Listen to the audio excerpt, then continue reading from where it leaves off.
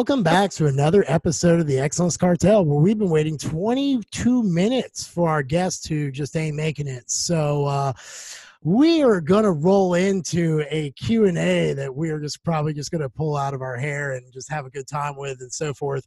But guys, seriously, thank you so much for tuning in. I'm joined by Jeffrey Sue as always and Jason Theobald. Jeff's somewhere on vacation with a really weird looking cutoff shirt. Oh, wait. Oh, we got our guy. Holy shit. After I was just calling you out for being 22 minutes late. No bad deal. All right. Fuck yeah. Phil Viz is joining us, guys. So I don't think it's audio. I don't think his audio's on yet. Oh, his audio. You got to click the bottom left corner, buddy. That'd be awesome if Jeff. It'd be awesome if you start tearing into him while he just check the bottom left. You got it? Yeah, there it is. All right. Yeah, we got you. We got you. Glad you made it. I had some fucking shit. I showed Jason. I was dealing with some fucking shit this morning. All good. You're here now. We are recording, so just you're on, Phil. Well, I'm glad. You don't have to hop on right yet. We'll get our intro going. I'm trying to fuck the thing up and just whatever. We'll get it. I gotta take my screenshot of the podcast. People are gonna love this one that you're on here, Phil. I'm not that interesting. It's going to be an interesting topic, though. So, sure. Phil, how we normally roll this, man, since you're jumping a little bit late, we just kind of go through how our last 7 days have been. So I'm going to kick it off with Jeffrey Sue and discuss his hamstring training first right out of the gate. So go right ahead. Oh, man. Well, you know what? Training's been going well, but, I'm on vacation this week down in Rehoboth Beach in Delaware. So I've only trained twice this week, but I did hit hamstrings yesterday. I can stiff leg deadlift 335 now for a consistent amount of sets and reps with good form, so that's good. As many people know, I'm in the process of buying a house right now. It's very stressful as a first-time home buyer. Got a lot going on this fall. Got a lot of clients on the wait list for September. So just trying to juggle it all. So, I'm lucky to have a little time away, but heading back to Massachusetts on Thursday and ready to just get my hands dirty and dive in. So that's the update from me. Definitely. Nice. Well, I have a question. Yeah. Is it the house of your dreams, though? I would say so, because I've always wanted like a 1950s, 1980s ranch, 2-car garage, so I can build a home gym in it. It's in a really good neighborhood, really good town, Westboro, Massachusetts. The property taxes are out of the fucking stratosphere, but it's a good town. So I would say it's a dream home. I just want to make it all happen in the next couple of weeks. We're going to aim to close by October 1st. Nice, man. Yes, man. I hope it goes well for you. Yeah, sure. Jason, Gramps, how are you today, man? I'm having a good day, man. But the listeners probably know, because you told them last week, I had that vasectomy, and I'm still a little achy, man. I think you healed a little quicker. I don't know. If I knocked that thing on my leg balls. or what. My left one, man, it's still achy, bro. I ain't gonna lie. I've only trained like light a few times, real light. It's because like it'll be achy and I'll take a day off. I don't know. Hopefully everything's gonna work out there. But everything else, like business going well. I'm getting really settled into my new house. So everything's good. I don't have any complaints. Well, badass. Well, my last 7 days have been not bad. We've been doing a lot of stuff with the PEC. So we got the PEC old videos that everyone can buy. We have the PEC tickets that everyone can buy, which we've only got, I think, 23 more seats left, what Thera said, or something like that. Otherwise, I'm kind of at a pivot of what I'm going to do with the gym, or as far as growth goes, like how I get to gym number 2. So I've scheduled like a few meetings with other gym owners throughout the U.S. that I know to kind of pick their brain to see what they're doing as far as how they scale to like gyms number 2, 3, 4. And then the other thing, I actually go Thursday for a ketamine treatment consultation. Yeah, so I'm excited. I listened to a couple podcasts and then took about a 2-hour deep dive into ketamine and how it hits the MDMA receptor and how it's over 60% effective after a couple of treatments of removing PTSD symptoms and so forth. But this one, you have like a counselor there and they like guide you through it. So you're able to disassociate from the trauma without feeling it. So you can reprogram your brain so it isn't always on edge and doesn't fire. So I'm really excited to kind of go through that. Do you know what needs to be focused on? Like, is it It's just all stemming through my Individual. childhood and my mother and my interactions Yeah. with all like the surgeries I had to endure. Okay. It's like all in this like 6-year so gap. not the injury itself? You kind of moved Mm-mm. on from that. It's the other bullshit. Yeah, it's like the stuff like, like for example, like having to like figure out how to crawl across my house on a full body cast to like get on a toilet because my mom won't help me. Stuff like that. You know what I mean? When you're 9 years old, it's weird. So feel you, kind of man. work that stuff. I hope it helps, dude. I hope it helps. Yeah, I'm That's pretty actually excited. that's actually pretty interesting about the ketamine treatment because ketamine's kind of up and coming as far as research regarding antidepressant, anxiety, restoring issues related to PTSD, and it's actually even shown to repair synapse connections in the brain that have been damaged throughout the years. I actually spoke about using ketamine, I think it was 2015 on Geared Up, as far as anti-anxiety and depression and everything. And, a lot of people jumped in and gave me shit because it's typically known as a party drug. And, everybody fought with me, called me a drug addict because I said I microdosed it and, gave me a lot of shit on it. And, sure enough, a year later, Johnson & Johnson's developing a nasal spray. It's going into FDA approval. You can get infusions in New York City. And, I didn't really get an apology from anybody who gave me shit. I think, Jeff, aren't you doing infusions? Me? I don't know. No, Black. No, I didn't. I don't know what the treatment is. I've been, Phil, don't. I'm like you, dude. I've been microdosing LSD since 2017, and Jason will tell you I've been called a heretic for it. So you know what actually, now all the research coming out. What I actually recently did is I actually cut it out in the last year because I don't know. I have this mental thing where I don't want to be reliant on anything, So if I ever feel like I need something, I cut it out. Yeah. So honestly, it's been difficult dealing with I've actually had to cut back on stimulant use because stimulants actually, they can set off anxiety. And I've always got it, and I've always got anxiety. So now I've just been trying to figure out new natural ways of dealing with anxiety whenever it hits me because I don't have the ketamine to help with it, Yeah. And it's been difficult. Sometimes anxiety hits you and there's nothing you could really do. You try to calm down, you try to meditate, distract yourself, cold showers, go for a walk, but nothing really works the same. But again, like if I ever feel like I need something, I won't use it. Yeah. Fair. Well, I did actually want to share this with you guys. So, Jason, remember how I had my blood work done a couple weeks ago? So my insulin levels are 3.8. Yep.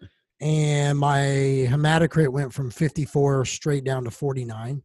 Damn. I didn't donate blood either. And then A1C dropped from 5.7 to 5.4. But that's much better. I added citrus. Nice yeah, I added citrus bergamot to my mix to prove my HDL. My HDL went down to 30 from 36 to 30. So I'm gonna have to try that supplement you did because I wanted to add one at a time. Yeah. Colastin and garlic. Yeah, I guess I'm gonna get that next and try that one. But I was gonna share that. Interesting.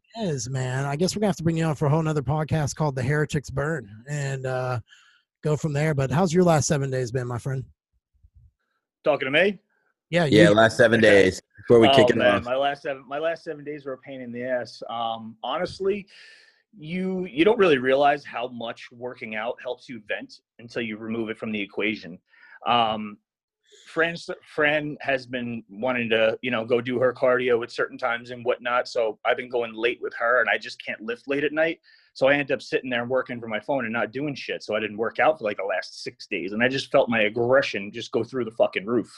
And yesterday I had a very therapeutic session. People were even asking me in the gym, "Oh, what are you training today?" I'm like, stress relief. And anything and everything. Today I woke up and it's like the clouds parted, the sun came out. I'm calm. I feel good. It's like we have to get into the gym. We have to, especially in today's climate. Yep. So just last week for me, normal, working, studying, devising plans, but it was very stressful because I didn't go to the gym. And now that I have, all good. Good deal. Badass. Well, today we brought you on to talk all things insulin because Mr. Jason said that you were the insulin guru. You've had some really good discussions, I guess, going on out there in social media land. So let's kick this off. I guess where I want to go straight with is let's break down who you are, what brand you have and like what led you into this realm of dabbling in insulin and where it's taken you. Well, I mean, honestly, I have Jason to thank for the field that I'm in, because me and Jason have been friends for a very long time, and we were always texting, throwing information back and forth. And he had gotten into coaching, and he was doing really well with it and building a solid reputation. And we would have these, like, I'm telling you, like, paragraph long conversations that were like people would probably kill to get into some of our old texts. Right. Exactly. People, if you had our texts saved from like 2011, 2012, people would probably kill to read those. Right. Yep. So Jason just kept, over the years, just, you got to coach, you got to coach, you got to do it. You should do it. You can help people. You can help. Finally, I jumped in, and this is my career now. So I actually have Jason to thank for pushing me into this. So I'm just essentially a contest prep coach. I help people, regular people as well. It's just, the people that know me know that I'm very aggressive with the way that I coach. I don't really screen genetics or anything like that. But if you're kind of like, hey, I'm just doing this to have fun, go find another. You can find another coach that's okay with that. Like, I have no problem with people that want to do that. But to work with me, you got to be 100%. You got to like really, really want it, because I just don't want to put my time into somebody who wants to do this 70%, and that's just how I feel. And I guess over the years, I didn't have the best genetics. I wanted to go high level. And back when we started doing this, there was a lot of unanswered questions, a lot of things that we didn't know. And I just tried to become the resource that I wanted when I was a kid that I didn't have, So just like Jason, I pick certain fields that I'm interested in. I just dig and I dig and I dig and I study and I observe and I research and I apply things and over and over and over. And, nothing's ever enough for me. I got to get smarter. I got to get better. And that's just essentially what I've done, that I'm continually trying to learn, continually trying to get better. And insulin is one of the areas that I kind of excelled in. One of my best friends as a kid was a diabetic, so I knew about insulin when I was 10, 12 years old. And I just find it funny. A lot of these meatheads think that insulin was invented so that they can get big, and they take it very, very lightly. They don't take it serious. Right. And it's a very, very serious topic. Yep. And, they follow these stupid insulin primers that they've Googled online, and, they follow this 10 gram of carbs per 1 IU of insulin rule, like all this bullshit. And it's so misunderstood. It drives me nuts. Well, and let me start. Let's get into that. Like, you talked about the 10 carb. Explain why you don't think that's necessarily the best. I think I know what your answer is going to be, but explain. I know you know my answer. Why don't you think that's the best way to do it? Because it's going to depend on a million different factors. It's going to depend on, somebody's body composition, their metabolic rate, body type. It's going to depend on their sensitivity, where the body fat is. Your body's going to partition differently based on sensitivity, where it's going to go, how your body's going to process everything, what type of insulin, where you're injecting it, intramuscular, IV, subcutaneous. Is there an area where there's scar tissue? How old is your, like, there's so many fucking factors. Correct. That rule is bullshit. And you and I are very, very big into monitoring blood glucose and responding off of that and knowing how we react to food. And these are major, major things that people don't take into consideration. I can't stand when I see in a plan, when a coach says, inject 5 IUs of insulin and then eat this meal. What? Like, how do you know they're going to, listen, unless you know the client really well, how do you know how they're going to respond to that? Right. One of the things that I'm known for, one of the methods that I came up with specifically, was getting your blood glucose into a range before deciding on anything. Like post-workout, there's a lot of factors that go into where your blood sugar is going to be post-workout, but I don't have my clients eating until their blood glucose drops under, say, 80, 85, 75, depending on the person, depending on their body type, depending on where their composition is at. I don't have them eating until they drop into a certain range. Simply because, if your blood glucose is high and then you throw more in, your body's not going to respond the same way to the food. And then you're not going to get the same response, but you're using the same dose of insulin. So let's back up. What's your favorite then insulin to use? We have Humalog, we have Novolog, we have, your long acting insulin. Lantus. I am a big, big hater on Lantus. I knew that. don't like tell it. people why. I don't think it's good. I think it's a lot of bullshit. I think, honestly, there's a big rumor. I don't know if it's a rumor, but there's a big thing like Phil Heath used to take 300 IUs of Lantus a day and shit like that. Like, first of all, that motherfucker can't get fat. You know, second of all, I don't believe he would take that much. Third of all, people they're looking for magic. That's what it is. They think there's a super secret insulin that's going to work better than the others and it's going to do something special. And they like to use it as a sales point to convince people this is what's going to make you big. This is why you're not huge yet, because you're not using Lantus and everybody else is. It's all a bunch of bullshit. You know, I don't like the fact that I can't micromanage Lantus. I don't like the fact that I can't control what's going on and I don't know where my peaks and valleys are. And it just doesn't give me enough control. I'd rather microdose Humalog throughout the day and have more control and not have the stress of worrying about it in my system. Not only that, you're going to get a more potent response. You're going to get a more immediate response. It's more controllable. You're going to get higher IGF elevation. And it's just overall going to be more manageable, more efficient, more precise. You know, and you don't have to use as much. You don't have Lantus sitting in your bloodstream all day, eventually desensitizing you. You know, I want the insulin to do its job, get in and out. Get out. Yeah. Agreed? 100% I agree. I mean, I've dabbled with Lantus, and what happens with a lot of people is, like you said, they lose sensitivity, and then you got to fix that before the diet starts. And so it's, I definitely agree. In and out is the best way to go. Guys, you guys got any questions? I can keep peppering them, but I mean, yeah, no. Well, I've seen, I personally have done Lantus at 20 IUs a day, and then I was doing Humalog with it. And I will say that was phenomenal for me, except that I ran into a problem after about, what was it, Jason? About 8 weeks. I started putting on just water. Yeah. Massive amounts of water. Your insulin sensitivity faded, you know. Well, there's a reason. Well, there's actually a different reason for that. The reason why you're holding water is because insulin is directly correlated with aldosterone. Aldosterone, yeah. If you read the research, insulin goes up, aldosterone goes up along with it, and that's why you want to be very careful loading for a show with it, because you're gonna cause blurring, an endogenous reaction. You know, a physiological reaction where you're forcing aldosterone up. You're forcing it up. You know, so you're going to end up with all of that water retention from it. And that's another reason why I don't like it sustained in the system, because a lot of our guys are big muscular guys. Their blood pressure is going to go up. Yes. You know, blood I used it like a few days and my blood pressure was up and I was like, I can't do this. Bro, it's fucking terrible. And for me, it wasn't good. Another thing that irks me is like, people will always ask me, I hate this question, how long can I stay on insulin? You can stay on insulin forever if you're using it right. Yes, exactly. You don't have to come off if you're using it right. We've had this, me and Jason have had this conversation. We have repeatedly used insulin to restore sensitivity. Everybody thinks insulin's going to desensitize you. I get people leaner on insulin. I get people more sensitive on insulin. It's about managing blood glucose and knowing how to use nutrition. And again, me and Jason, we've been friends for a long time. We have a lot of the same opinions, and we both feel very, very strongly that most coaches just don't know how to use food to get your metabolic rate going, get nutrients turning over, right, and getting a favorable composition. A lot of coaches run from food instead of using food. So let me ask, here's one way that I set up my clients, and you tell me where there's holes. So I will have my client eat, let's say, an hour out.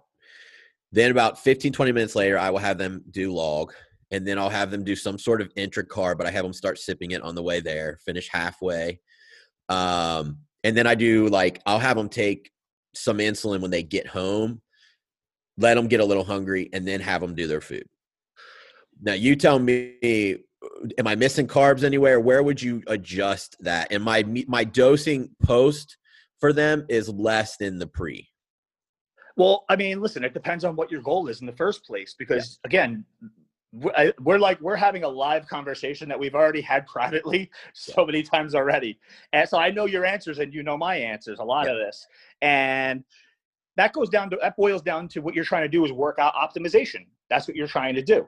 I know exactly what you're doing. And the reason why you're dosing the Humalog 20 minutes after the meal is because you're compounding on the original spike.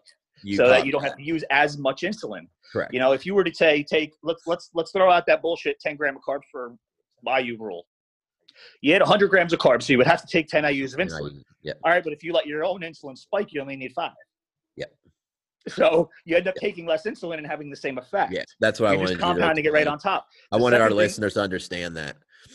And the second thing that you're doing is it's actually very efficient because you're making sure the nutrients are cleared so that the intra-workout actually digests and is efficient. Because a lot of people do wrong. I see this in 90% of coaches fucking this one up.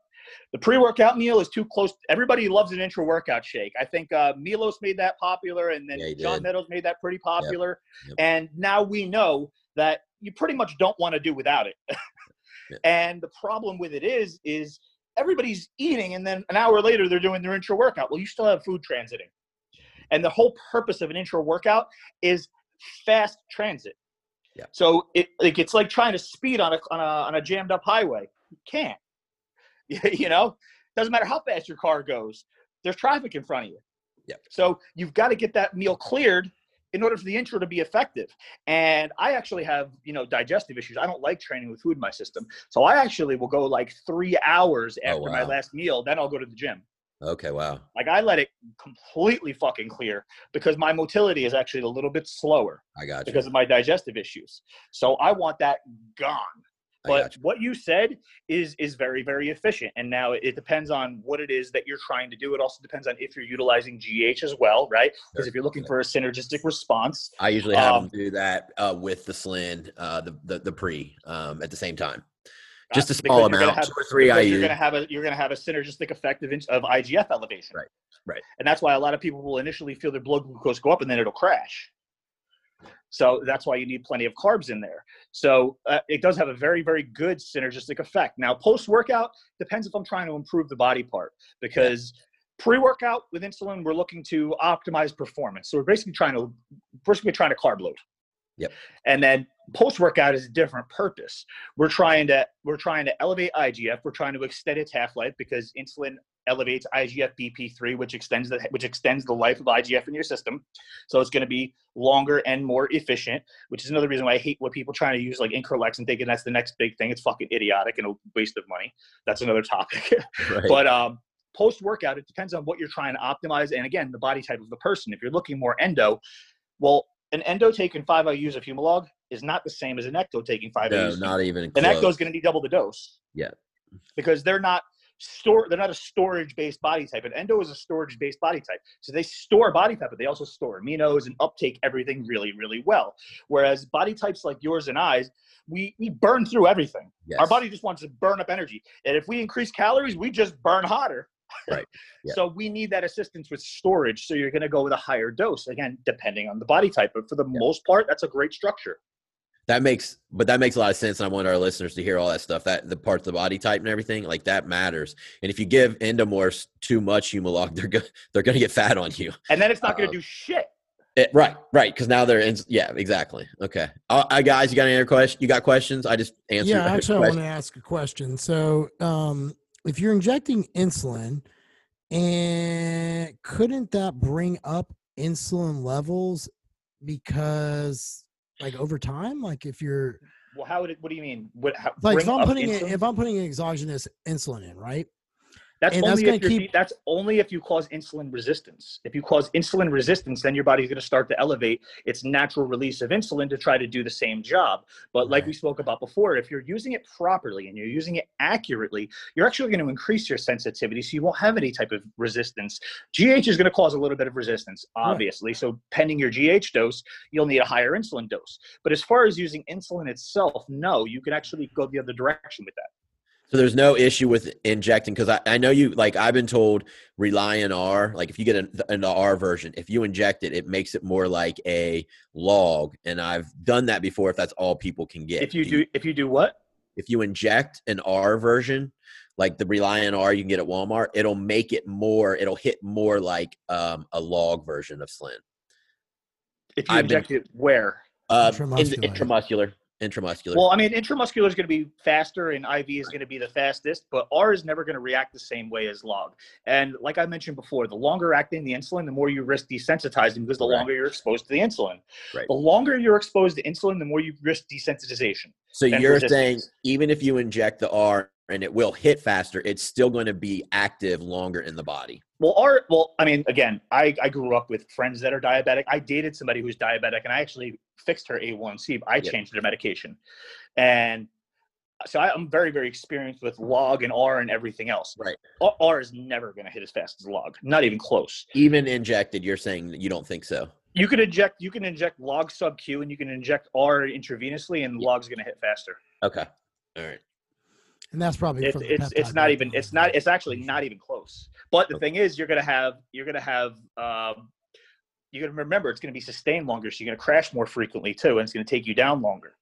Okay. So you've got to now be accountable for that longer in your system. And one thing that people don't realize is insulin also affects your appetite. Yes. So insulin can actually crash your appetite, and that's another reason why I don't want it sitting in your system all day, because now you're fucking force feeding, you're bloated, and you know how I feel about the topic of your body being primed and accepting food. I'll just make this point really, really quick. But again, I've given this analogy before. So Jeff, let me ask you a question. Me? Huh? Jeff Black. Me or Jeff Black? Black. Yeah, go for it, man. I'm sorry. I forgot there was 2 Jeffreys on here. Yeah, that's Sue, and I'm Jeff. Yeah. Huh? Never mind. Sue, yes. So let me ask you a question. If I stuck three pieces of dried grilled chicken in front of you, right? Right. Just dry, bland, shitty grilled chicken. Are you going to be able to eat it? I mean, if it means I have to, if I'm going to win my show, then absolutely yes, I'll eat it. but how's it going to feel eating it? Probably like shit. I wouldn't want to eat it. Now, at that same moment, if I took a big juicy burger and stuck it in front of you, it's getting devoured. Will that go down I'm not easy? it's getting devoured. I'm not checking in with Jason. What's the first thing that your body's going to do when you smell that burger? Yeah, it's going to smell that burger and kick on and get ready to go. Salivate. Well, what's the first thing? There you go. Yeah, salivate. Yeah. What's salivation? Salivation is your digestive system priming. Right. It's the first mode of digestion. So you didn't salivate for the grilled chicken, but you did salivate for the burger. The burger is going to be 3 times the amount of calories, but the grilled chicken is going to sit like a brick in your stomach for 3 hours, and the burger is going to be gone in an hour. So the difference is your body wants to accept something versus your body doesn't want to accept something. So I'm very, very big. Now, I'm very big on, listen, if you got to get a meal, and like you said, and it's time to fucking eat, get that fucking meal down. But if you're continually not hungry and it's making you nauseous, there's a fucking problem. You're not accepting the food. You're not digesting the food. I've gotten a lot of clients where I've actually, and I'm sure Jason's done this as well, you take the calories down and they're growing. They're like, how the fuck am I growing? You just cut my calories. Efficiency. Oh, yeah, 100%. Yeah. So a lot of times people just think they're pounding food and they're pounding food, more calories, because they read that online. It's how much you eat, but they're not efficient with the food. So again, back to the insulin, if it's killing your appetite and you're struggling with all your fucking food, it's not going to process properly. It's going to process, but not the best way. Yeah. I guess my next question would be, what is a proper Slim setup for building size then? You said the 10-gram carb rule's out. So if someone's wanting to go down this journey, because I'm not going to pussyfoot and I'm okay with discussing this stuff, because I think that to educate it removes the mystique about it, because I was in the pro muscle boards with you guys back in the day. And I remember how that was a shit show of wars on there. Turn diabetic, you dumbass, and all this. There's shit. a lot of misinformation when we were younger. Exactly. And I think now's a chance that we have the platform and the listeners who follow to be able to kind of like shed light on that and bring this dark arts out to the public. So proper Slim setup for someone who's in a right spot and primed, or if you want to walk through a primer or however you want to do it, I'm all for it. Well, how about this? Give me a specific scenario, because if you every different scenario is going to get a different protocol. Sue, you want to throw out a scenario? Go ahead, Sue. Give you want to do it, Sue, or you want me to? So as someone like myself, for example, I'm like, 200, 205, not super advanced, not super, super serious about it, but I want to dabble with it. But you you lean more endo. Me? Ecto. No, not ecto. Yeah. He was skinny as shit. Oh, I didn't know that. Yeah. Oh, yeah. Okay, so if you lean more ecto, you're going to need a more aggressive protocol. So depending on what you're doing with the food, depending on how your body's currently responding, and depending on you respond better too. Some people stay full very, very easy. Some people have a very hard time staying full. And another topic is, some people do much better with fats than they do with carbs. So he's more of a carb processor for sure. yeah, He'll stay so leaner. if you're more of a carb you can crush processor through them. and you're an ecto, I'm going to hammer Insulin. And I like to prime, like, say, early in the day. Say you're going to train after 3 meals. I would have you first wake up in the morning. Obviously, if your blood glucose is in range, which it should be if you have optimal sensitivity and everything, you're going to eat your first meal. Then checking your blood glucose before your next meal, maybe, if we need to, if I feel like, we're having trouble with it or we're not sure what type of spot we're in as far as how fast you're processing everything. You could do like a microdose of, 3-4 IUs half hour before meal 2 to make sure meal 2 is ready to digest. Have your carbs in meal 2. You do the same thing before meal 3, but sometimes that's not even necessary. You'll find a lot of times you can throw 100, 150 grams of carbs into meal 1 and they're still dropping to 90 before meal 2. First meal of the day, everything's empty, get your metabolic rate moving. So it's not necessary. It depends on what is necessary. But like Jason said before about going heavier on the insulin pre-workout, for somebody that's more of an ecto, I would absolutely do that because you probably have issues loading. So what I like to do specifically with some people, especially when I have somebody who has a hard time staying full and loading, is I'll actually have them do 5, 8, even 10 IUs, maybe right before going into the gym. And then I have them warm up for 20, 30 minutes. So this is another topic as far as your parasympathetic nervous system and your nervous system switching. But as soon as we get into very, very, very hard training and blood flow really gets going, adrenaline's pumping and everything else, then your digestion slows down. So warm up nice and slow and don't kick that off. While you're eating, while you're drinking your intra, you're getting half or 3/4 of that down with the insulin in your system. And I'm big on throwing some Rice Krispie treats in pre-workout as well. A nice, simple carbohydrate source, tasty, get everything moving. It's a little treat, it's a little break. So you never have any really excuse to cheat, and really just start carb loading, while you're pumping up. So say I'm doing chest, I'm just throwing out bullshit numbers. You do a set of 135 for 10 and then you wait 2-3 minutes and then you do it again. And you wait 2-3 minutes. You do a set of flies, you do some rotator cuff work, you do a little bit of tricep work, and you don't even really begin potentiating and trying to get that nervous system firing until 15-20 minutes in. And let me stop you there so that our listeners get it. The point he's making is when you're parasympathetic, you're digesting better. And he's wanting those Rice Krispie treats he's putting in. He's wanting that liquid Gatorade or Carbolin or whatever your carb to be digesting, and you're still not going at the workout hard. Now that's all in you. It's loaded by the Insulin. Now he's going to step it up, and you're going to go sympathetic, and you're not digesting anymore, but it's no longer needed. Exactly. So I just wanted them to get it. Absolutely. This is a little bit more aggressive advanced approach. Yeah. This is if I'm struggling to get somebody to grow. Yeah. If I'm struggling to get somebody to grow, this is a method that I go to. But I mean, it's going to work great for everybody. It's just a lot of people don't want to nitpick like this. They're not patient. They want to get in there. They want to get going. They don't have 2 hours to spend in the gym. It's late in the day, so everybody's going to be situational. But this would be a very, very effective and aggressive method if that's what you were looking to do. And also what you could do is if you struggle with, some people are like skinny fat and you have trouble controlling their composition, well, you can keep their carbs really, really low at all other points and then use this aggressive approach right in the beginning of the workout. And they'll be loaded for the work. They'll be flat the rest of the day, but they'll be loaded for the workout.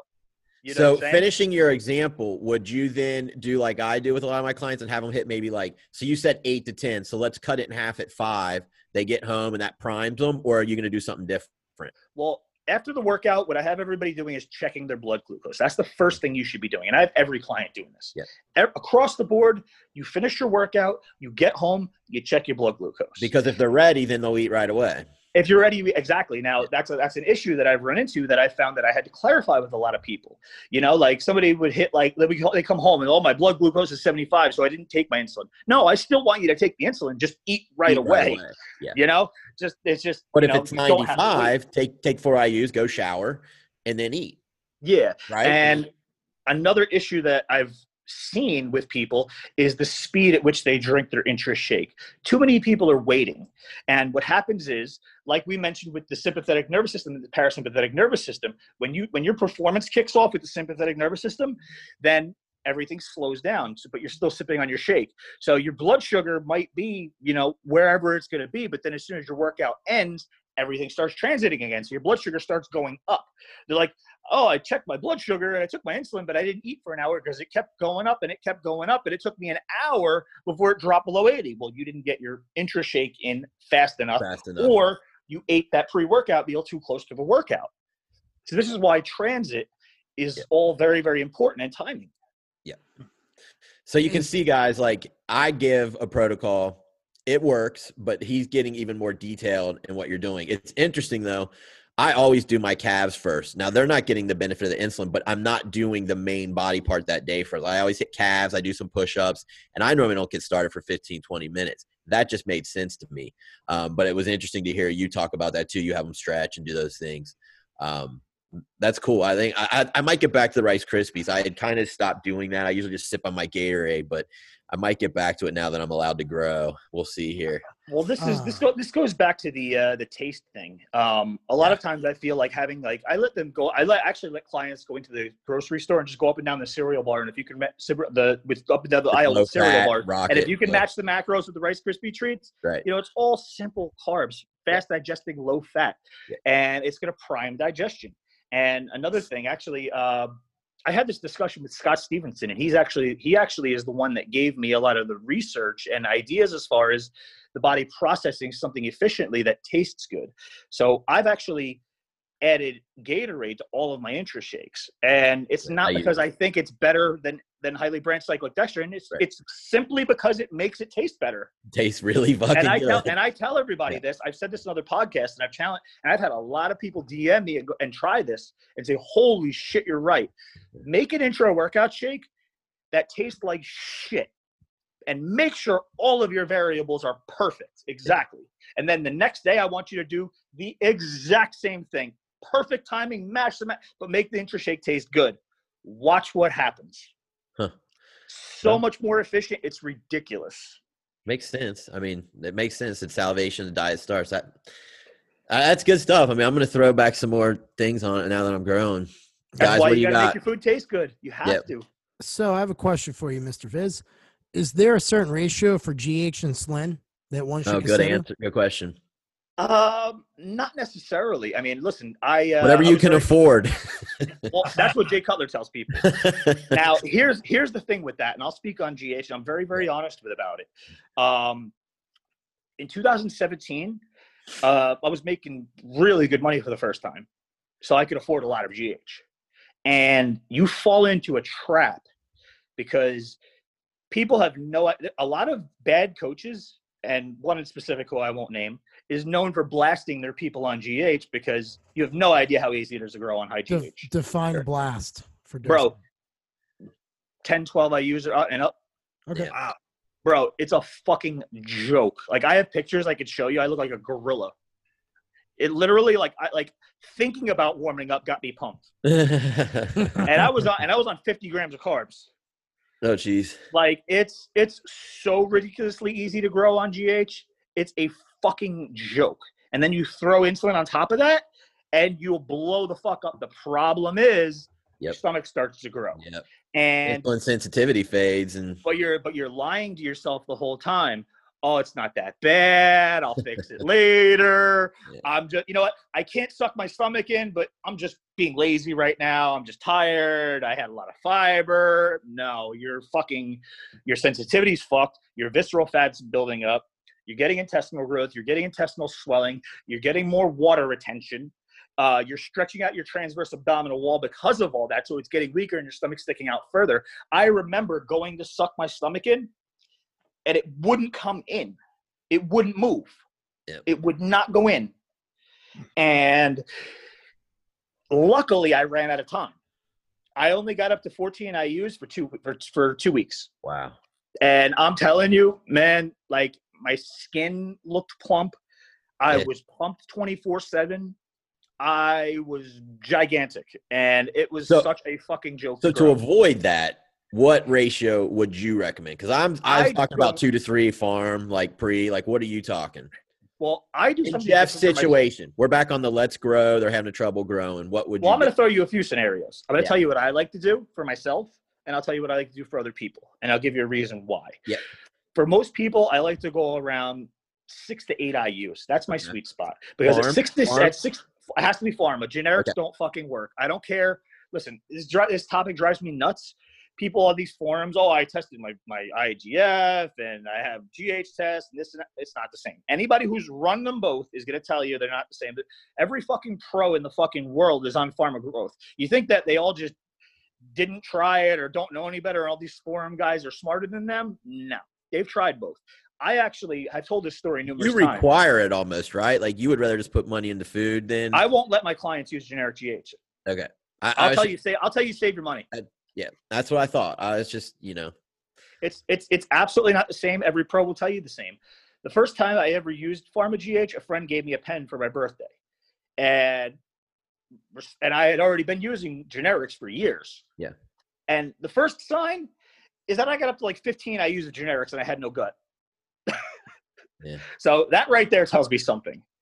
But you don't feel more watery with them? Because I do. Oh, yeah. I still feel like I get fuller. I feel like they're working. I just don't think it's as good. But you don't think they work at all. I think it's GHRP with added ADH. Okay.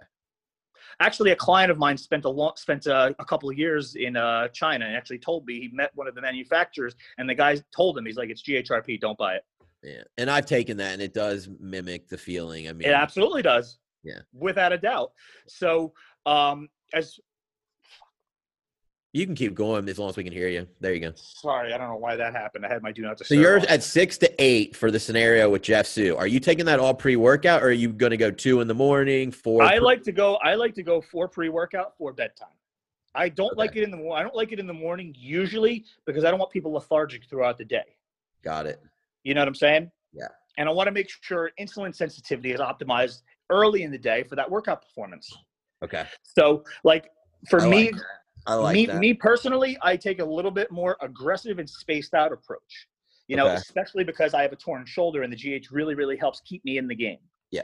That's another thing. You have no idea how much GH is going to keep you in the game if you have a serious injury. Yeah. So I will actually do 5 IUs pre-workout. Okay. I'll do another 4 or 5 before bed. Okay. But then I won't take any for 2 days.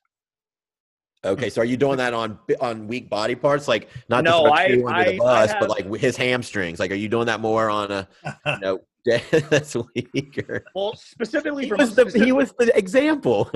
Oh no. Well, if you're looking to improve a body part, then I would absolutely blast it pre-workout. Okay. And I would utilize that. Here's the thing: everybody's going to have different side effects. So the only way to really know is to implement it and monitor. So you would say, like, all right, so if you have Sue on 8, you're telling him, all right, we're hitting that slim we already talked about. We're going to do all 8 pre-hamstring day to get your hamstring. Well, I wouldn't do all 8 pre-workout because I don't think that's going to be efficient. I'm not really even sure if your body's going to process that much, Yeah. So I would go probably 4 or 5 pre-workout and then another 3, 4 before bed. Got it. A nice high healthy dose along with insulin. Got it. And really focus on making sure that body part is trained properly, but not overtrained. Yeah. Because I find a lot of times when people have a weak body part, they overtrain it, and that's why they it's not just growing. aren't connecting at all, and you got to fix their cues. Yeah.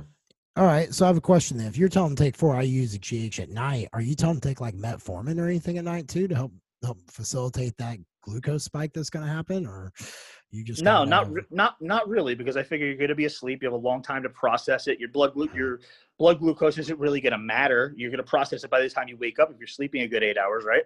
Right. So it's not really going to become a factor unless you start to cause serious insulin resistance, and that's going to be consecutive days of GH borderline abuse.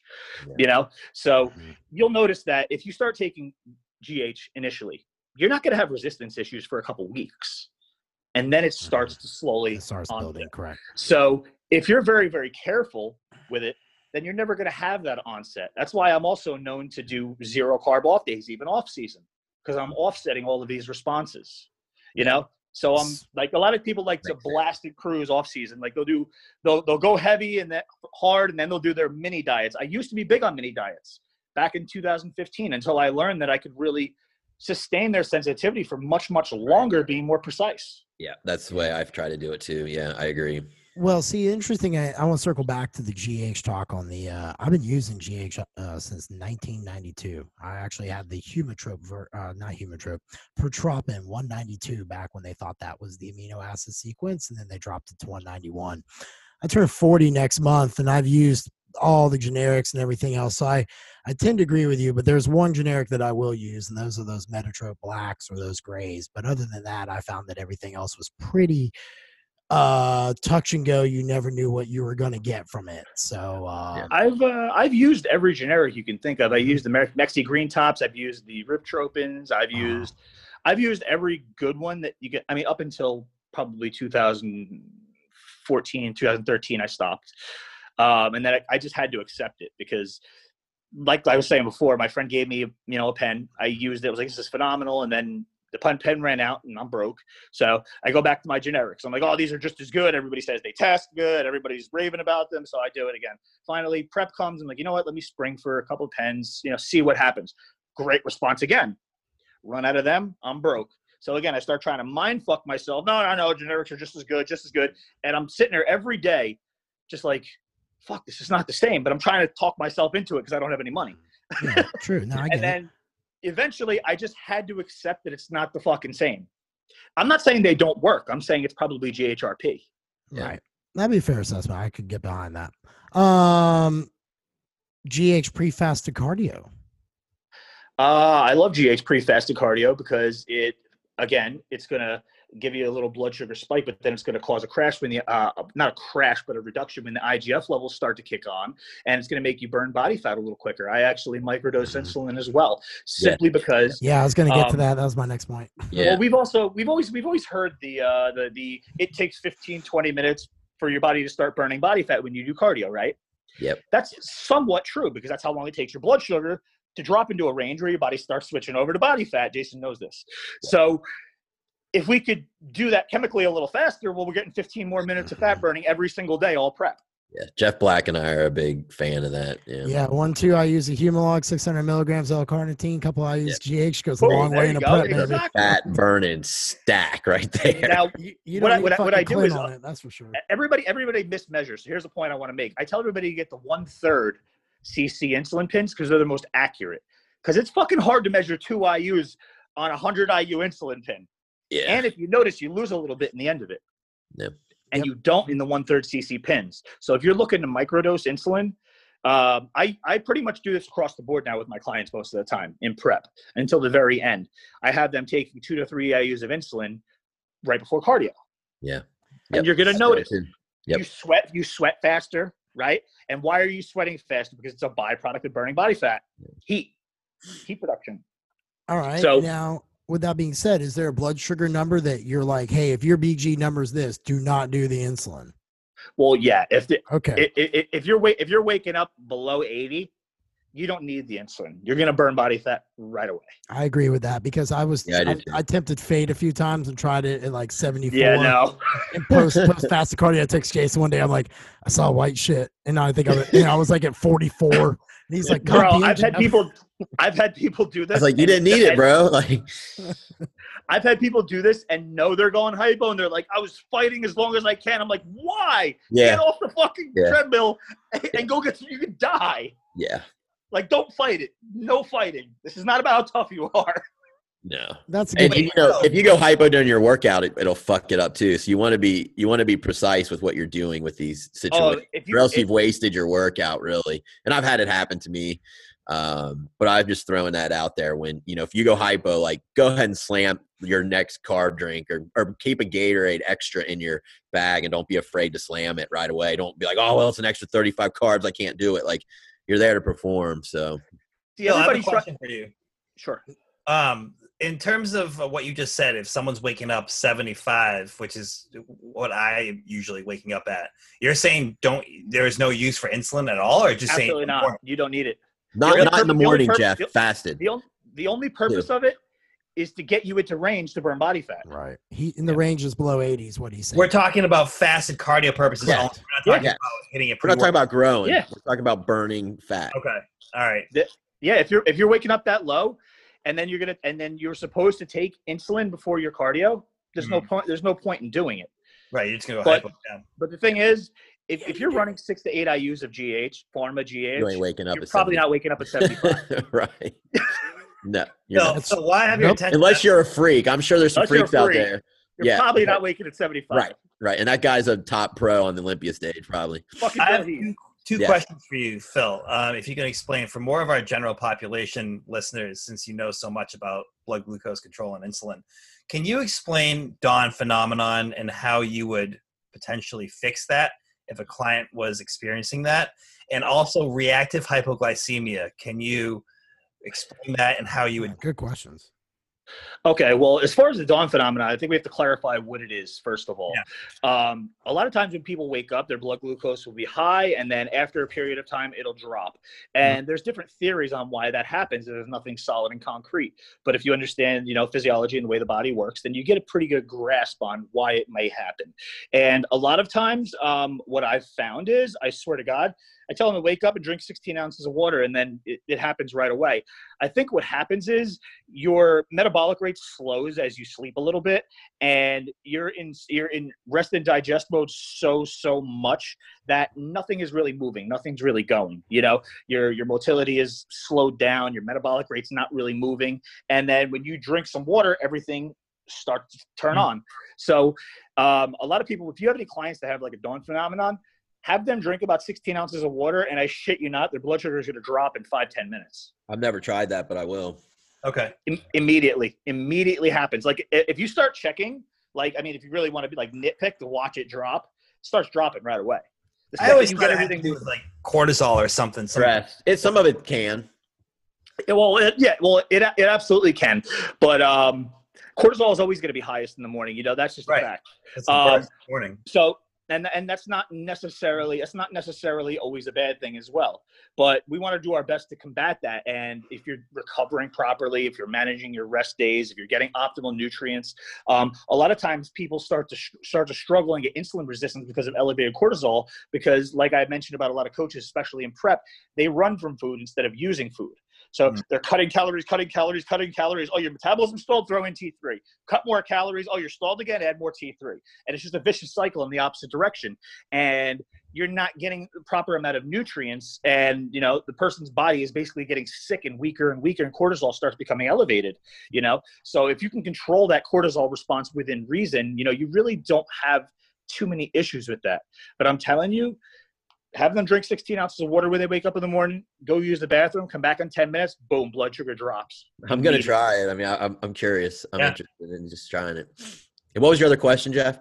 The other question was, I've had a lot of clients, specifically female clients, experience reactive. Well, I'm going to say right now, I'm not well-versed with females. Then males too. Let's just talk about males. Okay. People who experience reactive hypoglycemia, where you would expect after a meal that they would stay elevated and then have like a slow, postprandial drop. But I'm seeing a big spike and then a big, fallout afterwards. Why is that? And how would you fix that? Honestly, I haven't run into that too much, except with myself. I haven't run into that a lot with clients, but that does happen a lot with me. Actually, no, it happens to Justin Mackey as well. Typically what I find is that happens with people that initially genetically have a super fast metabolism and then carry a lot of muscle mass. You have a lot of muscle mass coupled with a fast metabolism and a reactive metabolism. Actually, funny thing is, Jason pointed this out to me and helped me figure out how to get leaner, because I didn't realize that my metabolism was so reactive. If I cut calories, my metabolism stalls. If I add calories, it spikes. So I react based on what I'm eating. My metabolism, I could hold the same weight on 2,000 calories or 3,000 calories or 4,000 calories. My metabolism adapts. So a lot of times, if you have a heavy meal void of fats, and you're spiking your insulin really, really hard, and metabolism picks up, you can have a nice little crash. That happens to me a lot. Happens to Justin a lot. But I don't typically experience that a lot with people. You're saying you have that happen with women? Yeah, I've had a couple of bikini girls who are on, lower calories, lower carbs, let's say like 120 carbs, 150 carbs, and we put them all pre, intra, and post. And I've had clients where mid-workout, even with a intra-workout Gatorade, they will experience hypoglycemia. Well, here would be my troubleshooting, just based on knowledge of physiology.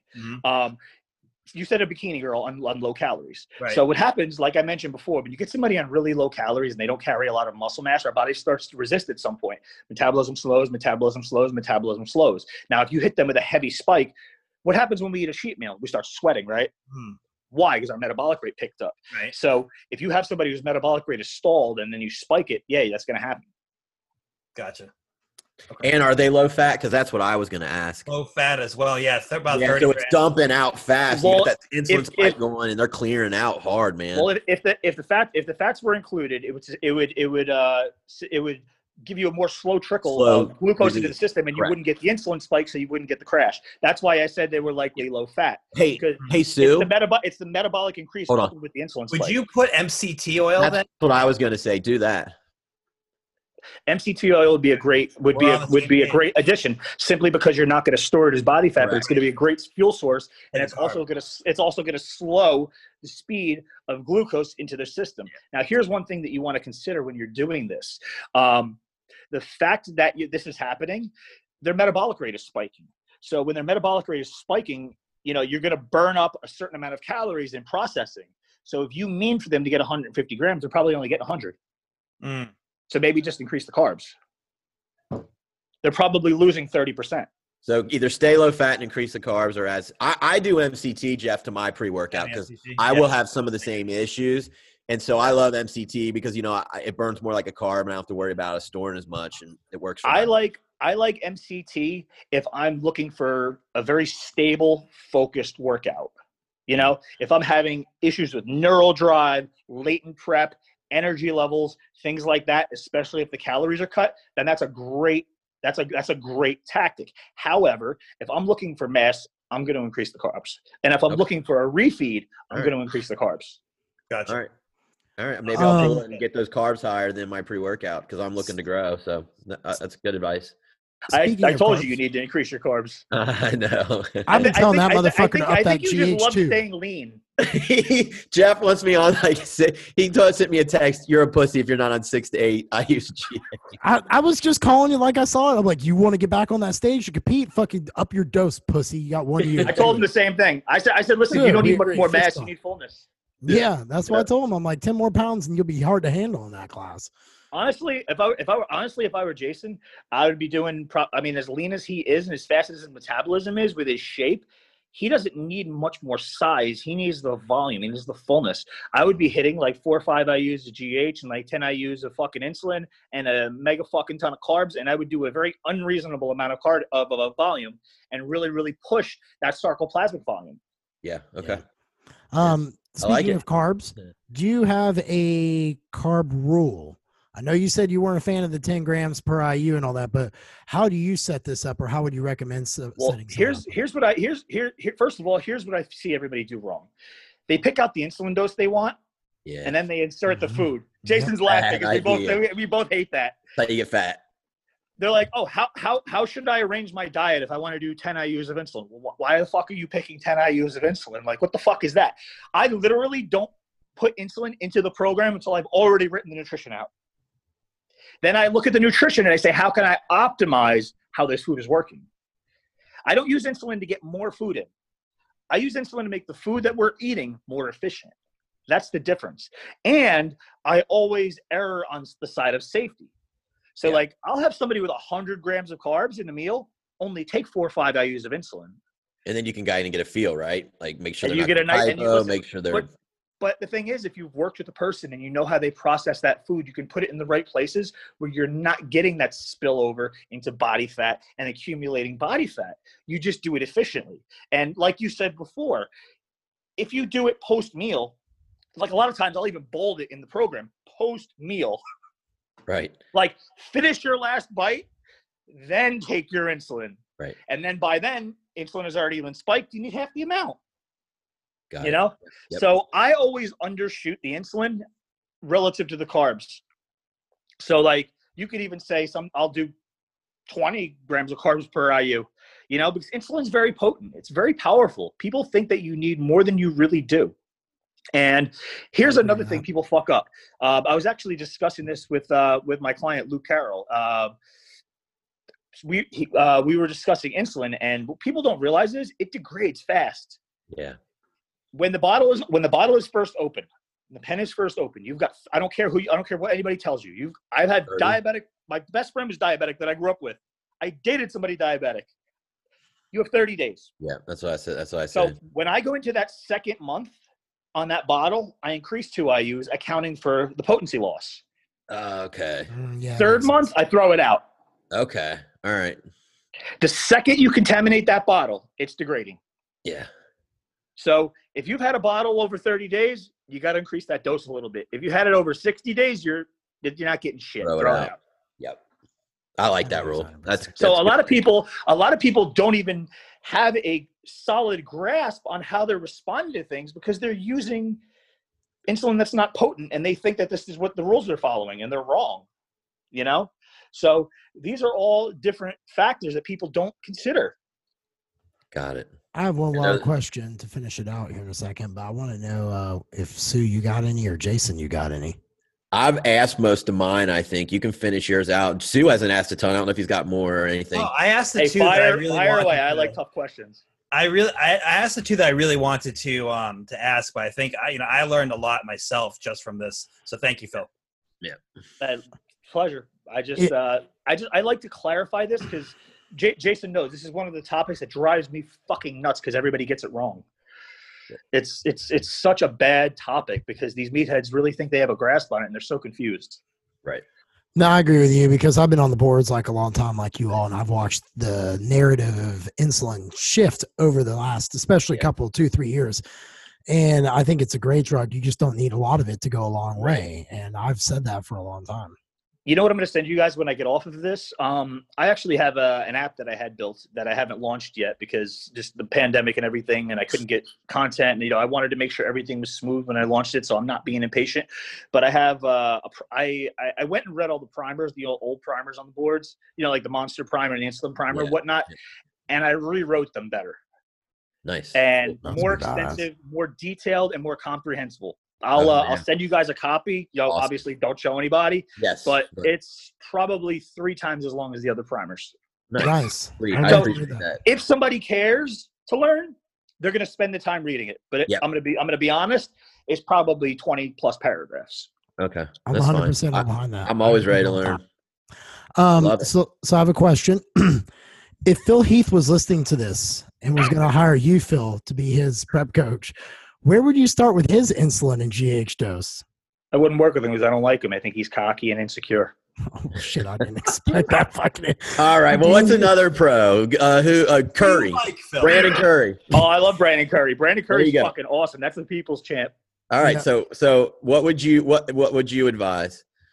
I mean, I think he's already blasting insulin. I have a pretty good idea of what they do over in Kuwait, and they love to blast their insulin. They love to blast their GH. What's a blast? Like, I'm curious. I mean, we're not saying anyone needs to do it. We're just saying, hey, what is it? All right. Disclaimer. I'm going to tell you some stuff that I've heard. Please, nobody try this shit. Yeah. But I've heard doses of like 20 IUs of Humalog. I've heard 10, 15 IUs of Humalog with every meal. Okay, I've heard GH. I've heard GH upwards of 20 IUs. Yeah, me too. Like, I've heard ridiculous doses. And I think that they're learning from their mistakes. I think in their early years, they were giving a lot of people GH guts. And then they tried to go the waist trainer route and realized that didn't work. So now they're doing what I mentioned at the beginning of this is they're kind of like, here, let's start at 8. Okay, no gut, let's go to 10. Okay, no gut, let's go to 12. Okay, no gut, let's go to, like, they just pump it up until we can't fight the side effects. And I think, like I said, you have no idea how big and full GH and insulin is going to make you. Now, the problem with that is a lot of people are losing detail because of it. Yeah. People don't realize 100%. That GH upregulates collagen synthesis. Yep. Your skin's made of collagen. Yep. So, like, if you look at Jay Cutler's Christmas tree, for example, when he turned pro at the USA in, I think, 1995, it was beautiful, detailed, carved, dry, thin skin. And then if you look at when he won his Olympia 2009, right? You're going to tell me Cutler wasn't peeled? Of course he was peeled. Right. Where was his Christmas tree? It was gone. Yep. Because his skin turned into fucking seal skin. Yep. And I show this to people all the time. Like, I'll say, for example, like, if you look at my forearm skin, there's no body fat there. But I also have no body fat on my shoulders. But look how thick the skin is there. Yeah. Some people just have thicker skin in different areas. I'm Italian, so I tend to have thicker skin. The lighter skin white guys tend to have thinner skin. Yeah. Now, the The more collagen synthesis you have, the less you're going to wrinkle, the better your skin's going to be, but your skin's going to get thicker. And we're seeing that now with a lot of their pros. They're losing detail because it's not body fat. It's not water retention. It's the actual thickness of the skin. Right. That's getting thicker. And well, I mean, think about GH is for anti-aging. I mean, because it does help your skin. I mean, absolutely. UI, it helps your skin. It's all about collagen and synthesis. So I agree with you. I mean, we've seen it. We know how dry and peeled guys were in the early and mid 90s. Look at the 80s when GH wasn't there. Look how detailed everybody was. Yeah. Yeah. And then the 90s, GH came up and it was a little bit less. And then all the 2000s, detail just went to shit when everybody realized, hey, I can put on fucking 50 pounds this offseason if I just blast the GH. Right. There was rumors that Ronnie Coleman did 24 IUs of GH the year he was like 300 pounds, 2003. Yeah. And then I heard through the grapevine that Cutler was up to 36 IUs.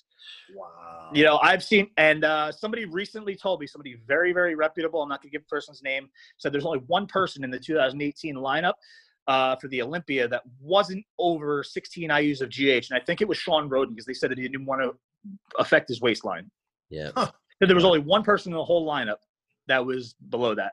36 IUs a day. Dude, that was Cutler. Well, Cutler is known to tell people as much as you can afford. Yeah. Yeah, man. I'll be real with you. I've always thought GH was that game changer because if I didn't have my brittle bone disease, because Jason will tell you, the moment I get about 190, 195, my body just hurts. But when I start cranking up that GH, shit, man, if I can get to about 200, 205, and then my body just won't take it. But I agree with Phil. Like once you that's the magic. Like you could become like just a mutant overnight with it. Here's the thing also with GH. I couldn't break 230 up until I was probably 28 or 29. And sorry. You still got me? All right. Yep. The first time that I broke 230 was the first time I used pharma-grade GH. And then the more I used Did you go at 8? Did you go at 8 IUs? No, I was only at 4 for a long time. Oh, okay. But what happened was I think that it induced hyperplasia and it gave me more muscle cells to work with. And it allowed me to break through those genetic plateaus.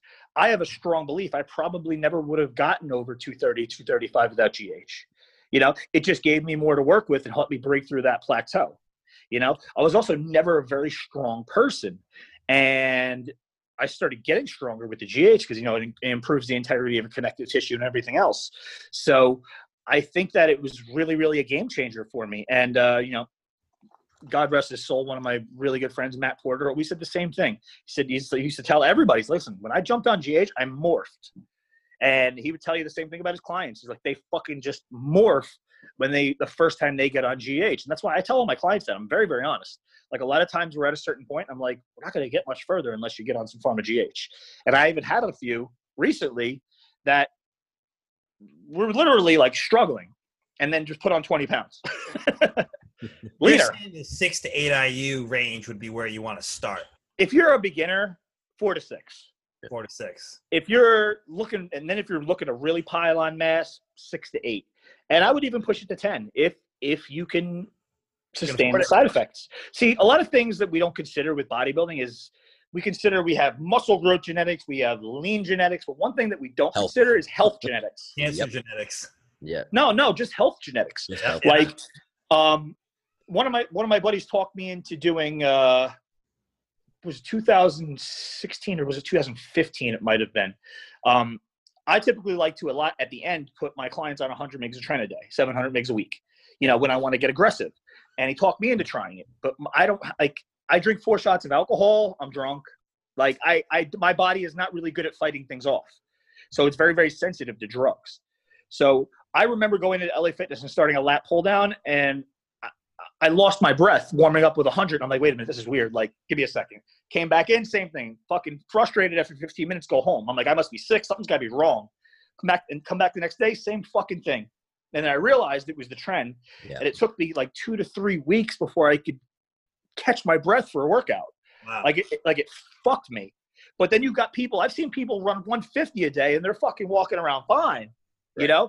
So side effects affect different people differently.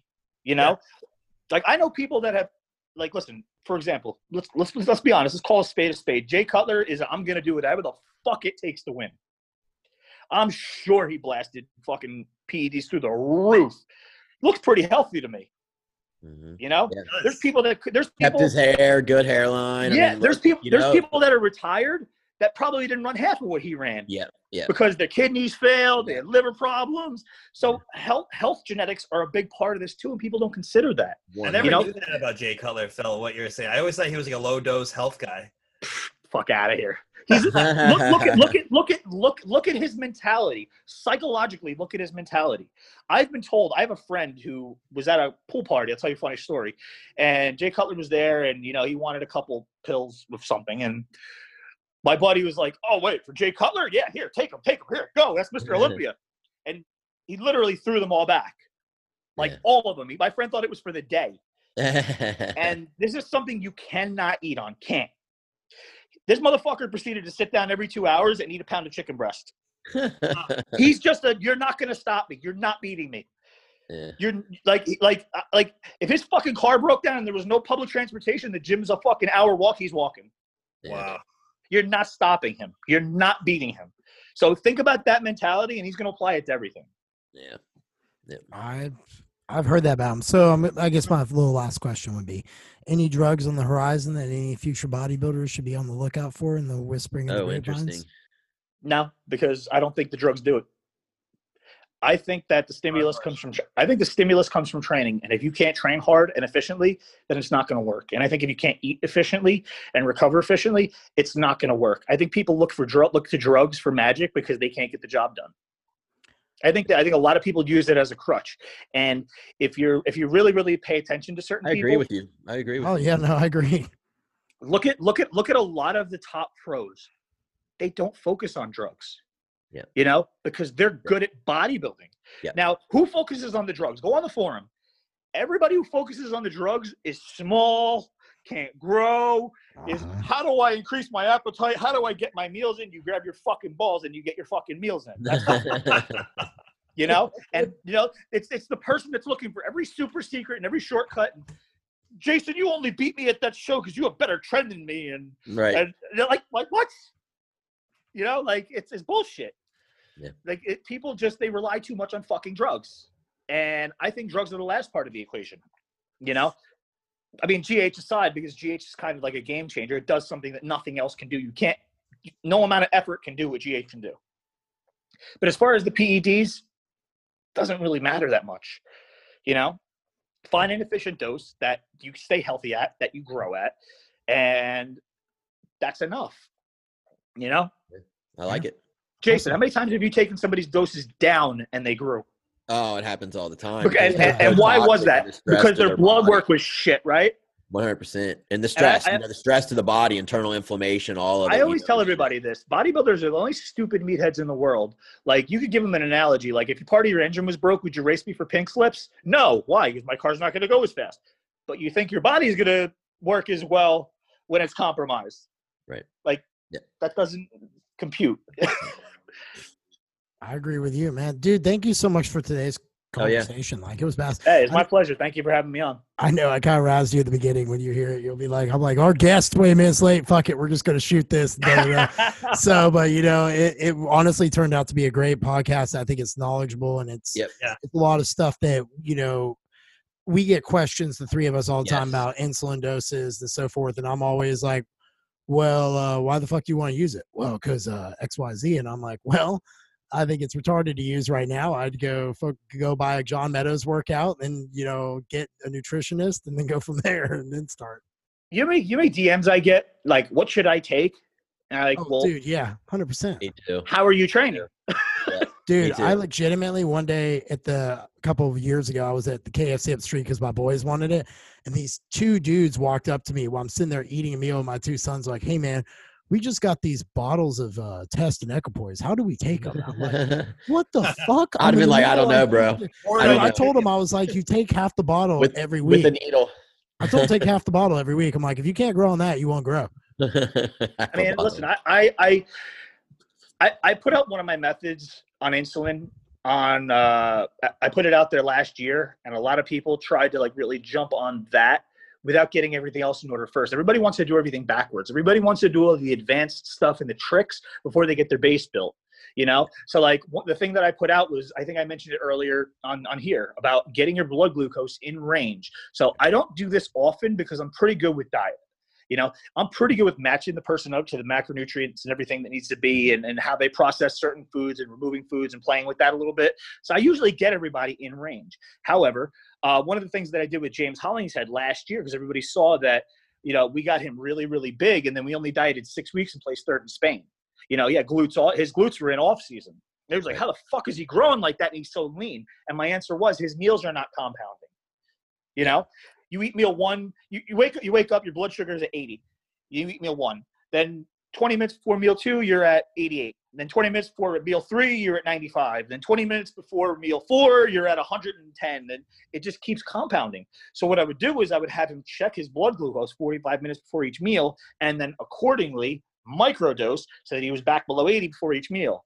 Every meal was processed completely, nothing compounded, sensitivity stayed elevated. So when your sensitivity is staying that high, our partitioning is phenomenal. So everything went to the muscle. Everything. And he stayed super lean. And that was one of the methods that I applied. Now everybody started messaging me about that. Well, how do I do this? Well, how's your diet first? Like, is that right? Everybody wants to do all the crazy shit before they get their base done. Yep. If you can't train properly and you can't eat properly and you don't have that all mapped out properly, don't even think about everything else. I agree. I will say this though, man, that the best I ever feel is when I microdose insulin.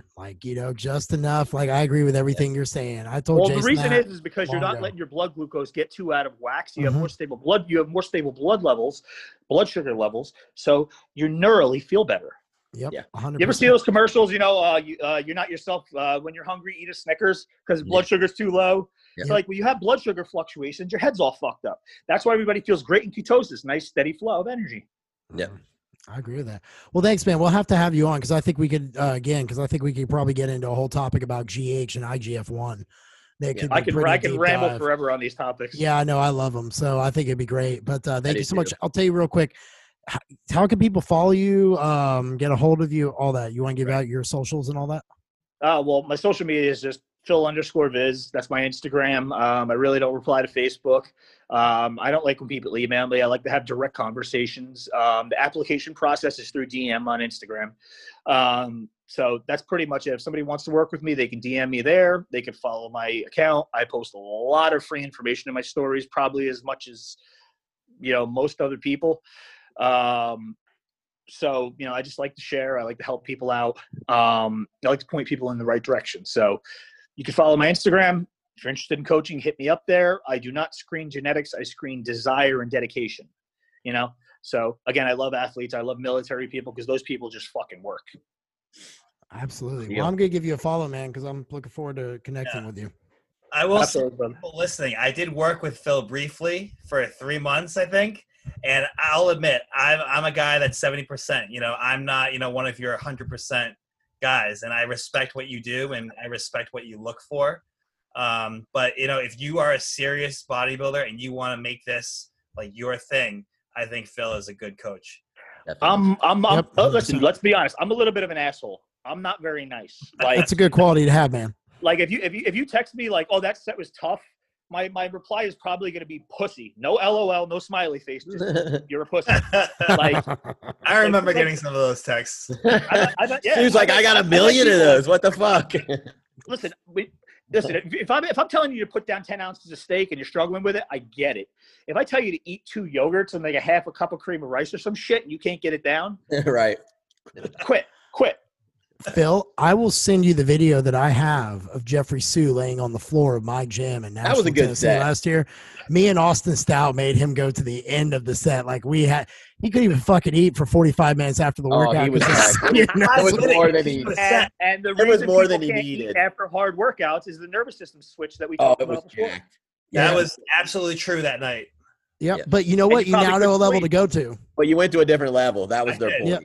And Phil, I have made progress since we linked. Definitely. No, I've seen your progress pictures. You look great. Your back's coming up. We just got to get your hamstrings, man. There's fucking hamstrings. You know what it is? A lot of times when you're coaching, it's hard to go 100% of yourself. Yeah, no, that's true. But slow and steady, you know, I'll get there. Well, listen, if I'm honest, I'm not a 100% person either. I'm a 70% person. I'm more focused on my clients than I am on my own bodybuilding. I like to do it. I'm 37 years old. We're about the same age. Yeah. I'm not going to be on the Olympia stage, you know, and I really honestly don't get much out of winning. I've won shows. I've won really big shows, and it was kind of like, oh, that's it. Yeah. I can say that. I understand that in terms of a whole bunch of other areas, but it wasn't what I expected. Yep. No, I agree. Well, dude, thank you so much for joining us. I'll have this cut out for everyone tonight. Guys, in the meantime, check out Phil, follow him on Instagram. And then if you guys would love us even more, leave us a review. Yes. Shop at aminoasylum.com. TEC15 gets you 15%. Those guys are badass. I'm doing that giveaway. I'm watching the reviews. I've got 3 I really like. I want one that announces like that I'm their crush and that they love me and that I'm the best looking of us 3 and have the best voice. And that will probably get you the victory right there. But anyway, thanks again, Phil. You guys take care, and I'll see you all later. You guys take care. Good night.